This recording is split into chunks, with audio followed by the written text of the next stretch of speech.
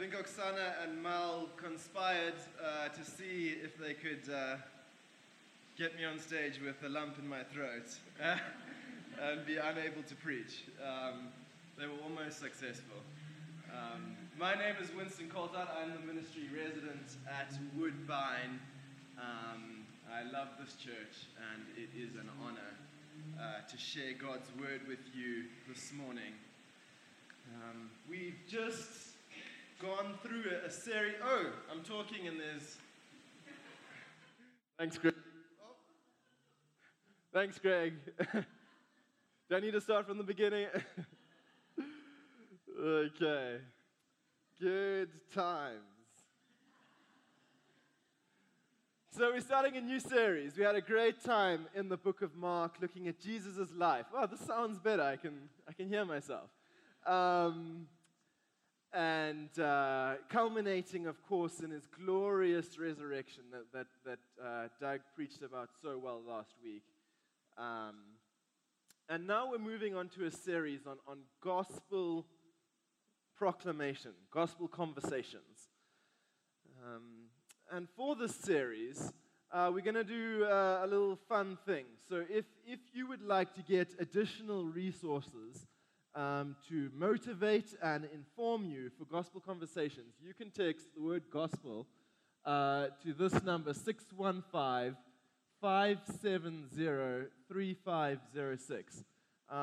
They're not going to use your number for anything. They're just going to send you 3 texts a week for the next 5 weeks for the course of this series that will just provide you with information about having a gospel conversation.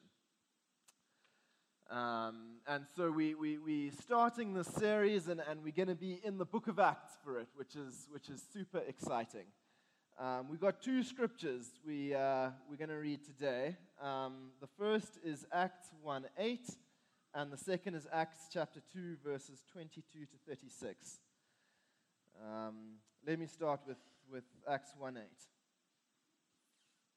Oh, if you wouldn't mind standing. Sorry. It's all out of order today.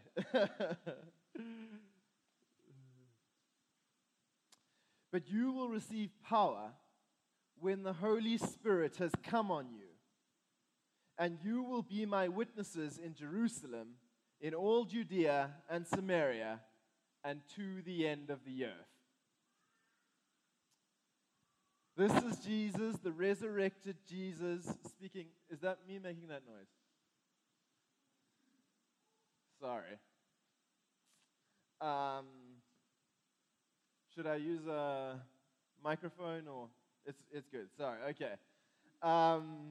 This is the resurrected Jesus speaking to his disciples just before he ascends up to heaven. I'm going to leave this here because I don't know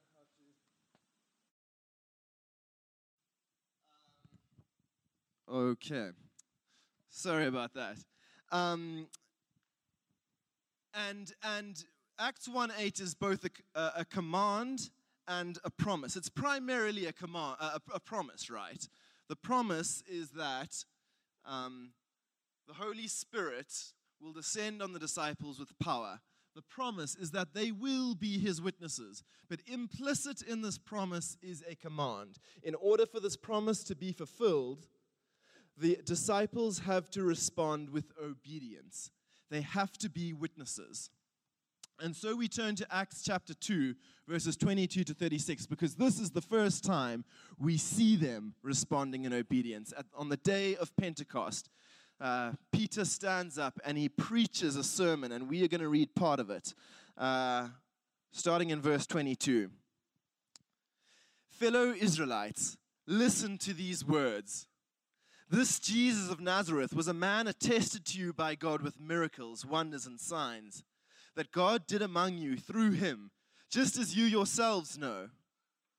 Though he was delivered up according to God's determined plan and foreknowledge, you used lawless men to nail him to a cross and kill him.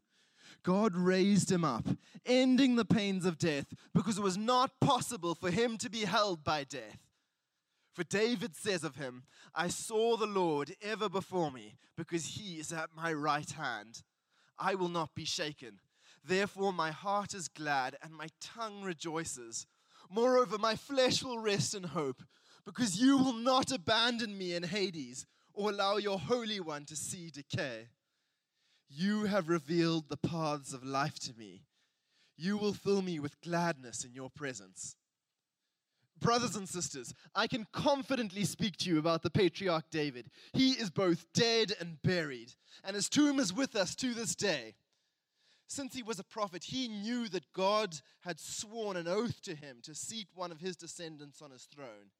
Seeing what was to come, he spoke concerning the resurrection of the Messiah. He was not abandoned in Hades, and his flesh did not experience decay.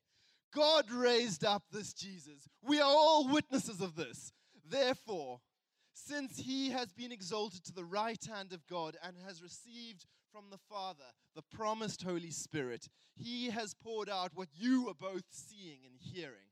For it was not David who ascended into the heavens, but he himself says, "The Lord declared to my Lord, 'Sit at my right hand until I make your enemies your footstool.' Therefore, let all the house of Israel know with certainty that God has made this Jesus, whom you crucified, both Lord and Messiah."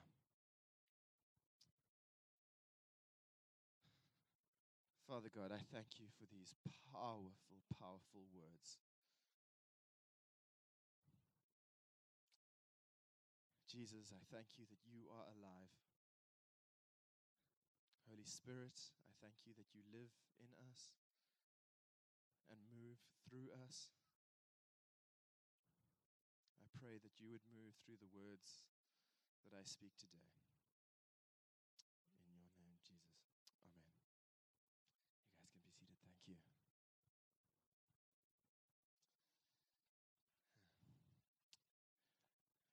So we said that Acts chapter 2 is the fulfillment of the promise, is the first fulfillment of the promise Jesus gives to his disciples in Acts 1:8. The promise that they will have the Holy Spirit and they will be witnesses. And as we consider gospel conversations this morning, I think there are a number of interesting observations we can make from looking at this text. I'll mention 4. Number 1, Peter bore witness by the power of the Holy Spirit. Number 2, he bore witness to Jesus as a real person. Number 3, he let Scripture bear witness to Jesus.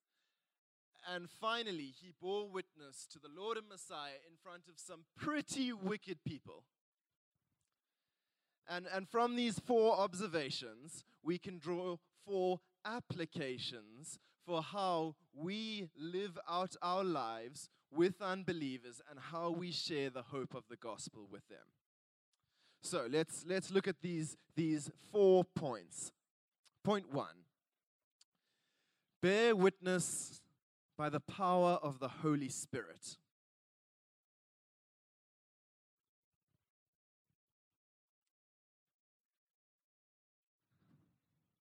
It's hard to state how courageous Peter's sermon that he preaches here is. After Jesus commissions his disciples in Acts 1:8, they do a bunch of things. They go up into a small room and they all huddle together. And then the Holy Spirit descends on them and they start speaking in various tongues and languages. And they're people in Jerusalem from all around the world who have come to worship. And they proclaim the gospel to them. Each person is hearing it in their own tongue. And of course they're astounded, they're startled.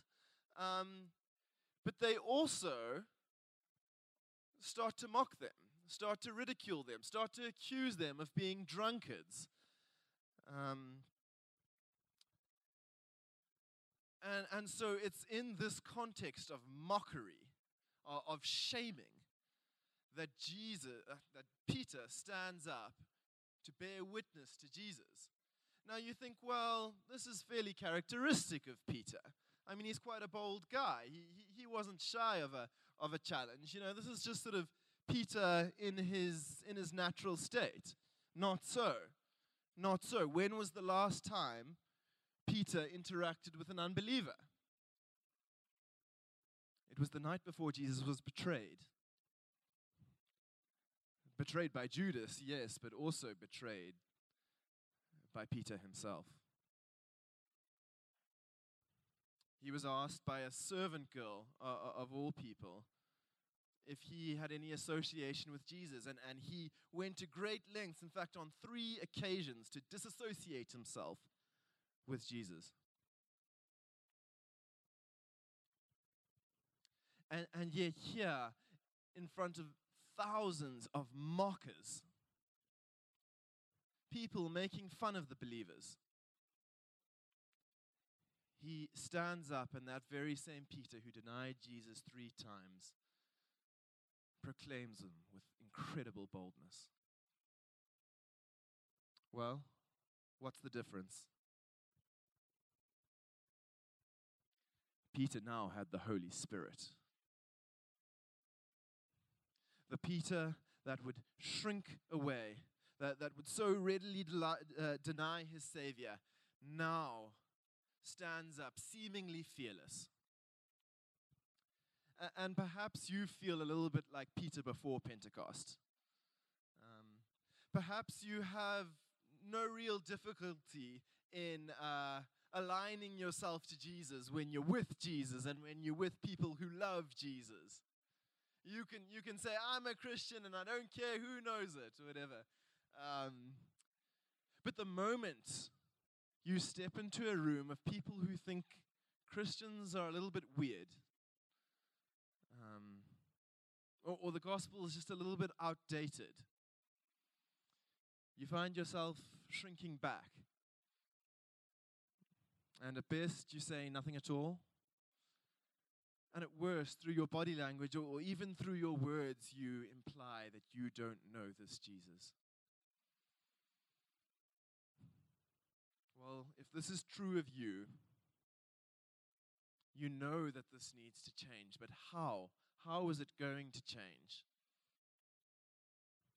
You could wake up in the morning and you could say, give yourself a good look in the mirror and say, well, today is the day I'm going to be different. Today I am just going to boldly proclaim to those unbelievers out there, come on, I can do this. And you really just psych yourself up.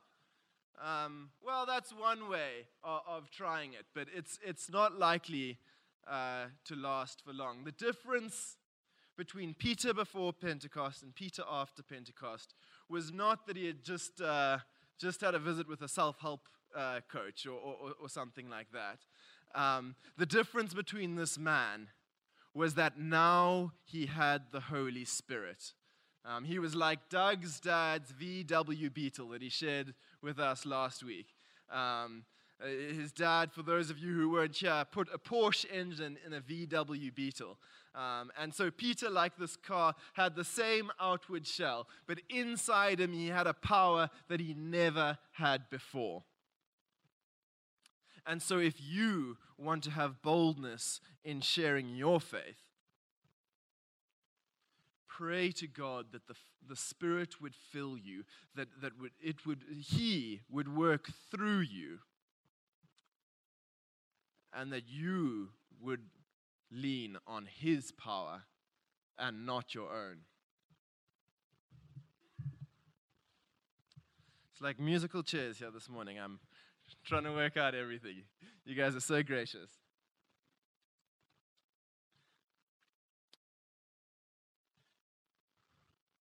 The key behind the power of Peter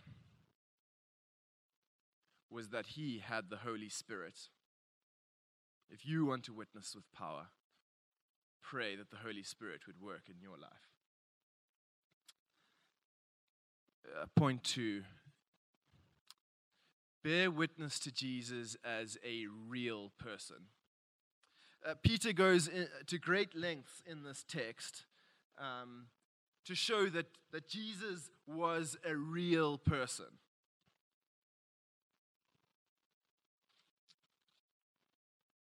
If you look in verse 22, this Jesus of Nazareth was a man attested to you by God with miracles, wonders, and signs that God did among you through him. The things that Jesus did are not parables. They are things that happened in history. Is it not a fascinating thing that there are many stories from all four Gospels of people who thought that Jesus had a demon? Now, if the Gospel writers were making these stories up, if they were fabricating these stories, then why on earth would they include these details? Why on earth would they choose to say that Jesus had a demon? That would make no sense at all. No, it must be that Jesus was walking around Galilee in the first century, doing things that people couldn't explain any other way than to say this man must be demon-possessed, because clearly what he is doing here is supernatural. So either it's God at work through him, or it is the devil. And they didn't want to admit the former, and so they concluded the latter.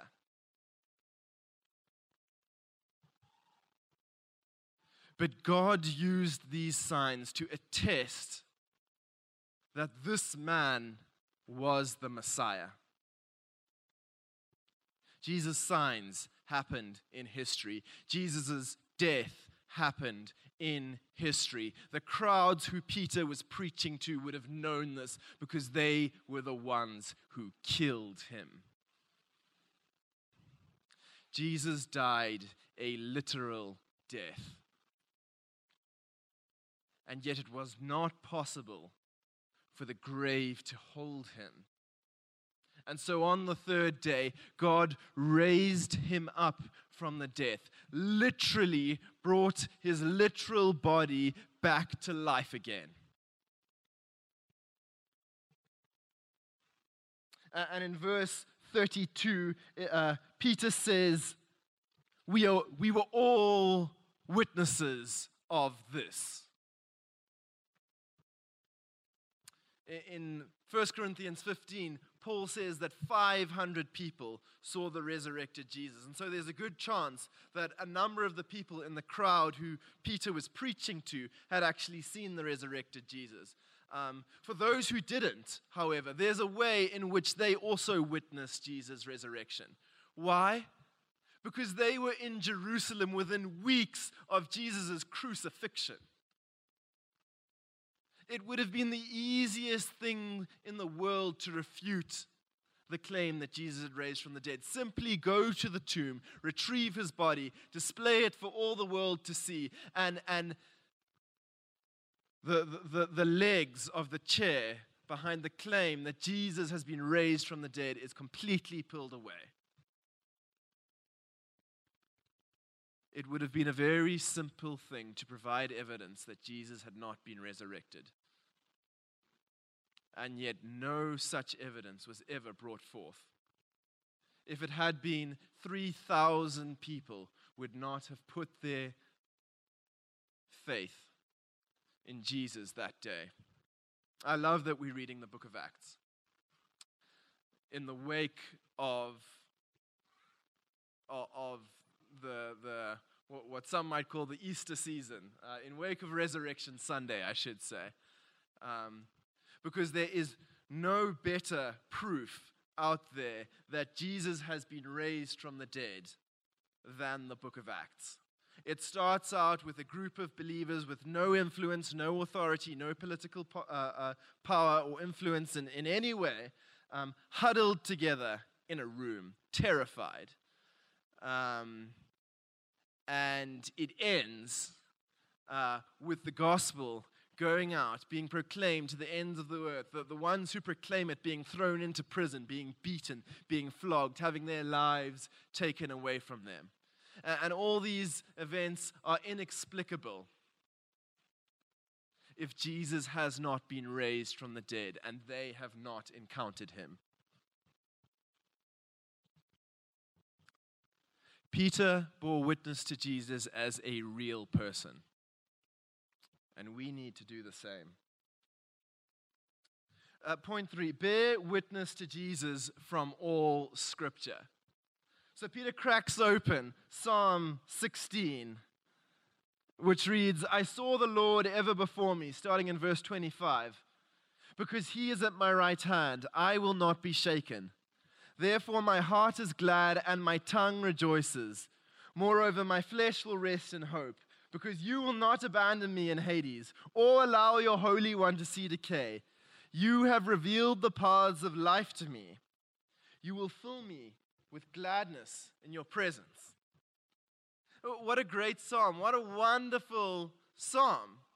But the moment Peter gets done quoting it, he says, hold on.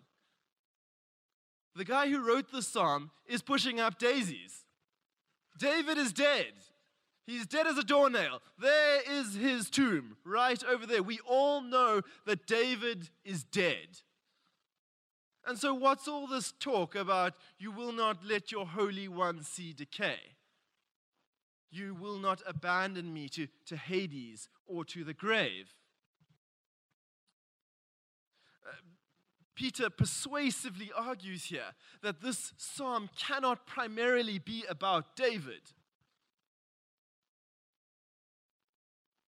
It's about someone greater. And in fact, the more you read the Old Testament, and I would encourage you to do so, the more you realize how it is yearning for the Messiah to come.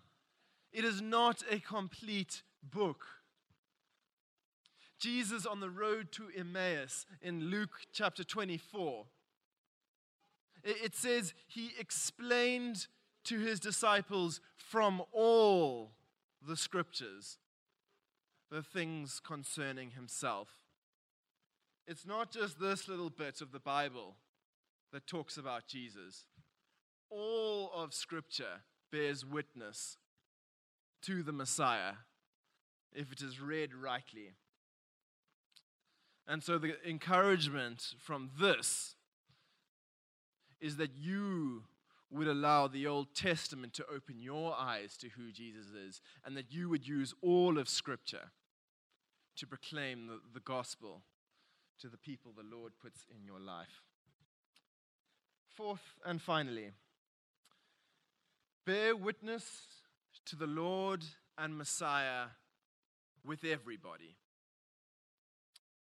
Peter wraps up this address in verse 36 by saying, verse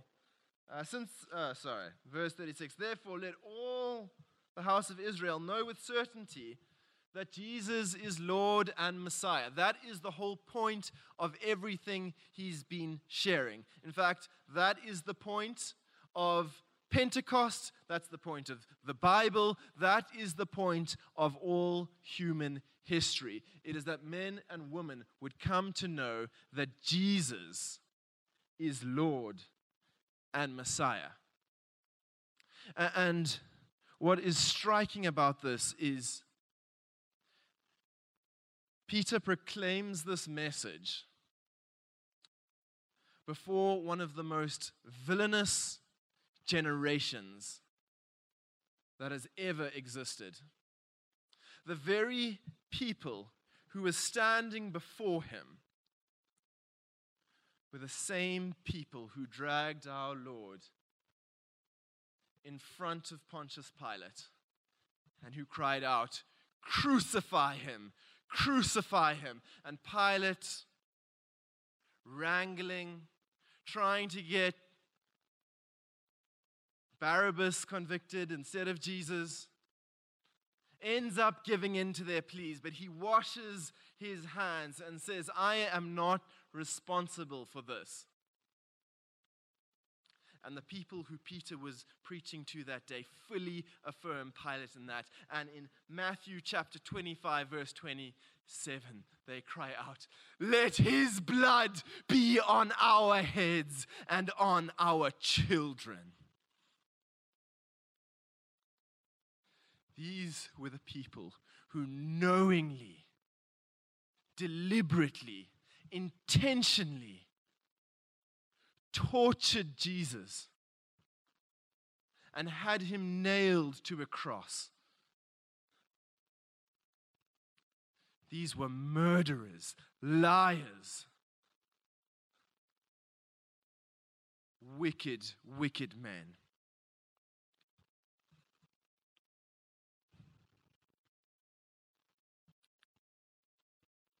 And yet Peter evidently thought that there was some hope that they might be saved. And when you move out into the world, you realize how broken it is. There must be people in your lives who you just think are beyond redemption. Well, what's the point of sharing the gospel with them? Because they hate God. And honestly, they hate most people. And they're so prideful, and they're so set in their ways, and they think they know it all. And I've tried in the past, but it never really got anywhere. I'm just going to give up on them. Maybe I'll be nice to them, but I'm not going to try sharing the gospel with them. They can't be saved. Well, if anyone had any right for thinking that, it would have been Peter on the day of Pentecost. But he knew that it was not his words, it was not his power that would bring repentance and salvation to the people he was proclaiming the gospel to. And so we need to move out with this glorious gospel of hope.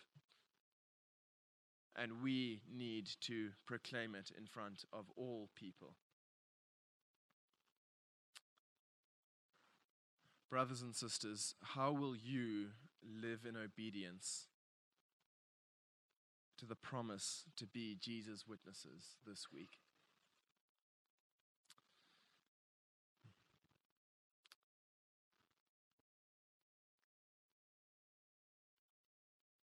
Father God, I thank you that you have not abandoned us. You have not left us to serve you in our own strength, in our own power, but you have given us the Holy Spirit. And I pray that fully relying on him, as Peter did, we would bear witness to the real Jesus from all Scripture, to all people we come into contact with this week. Stir in our hearts, I pray. Amen.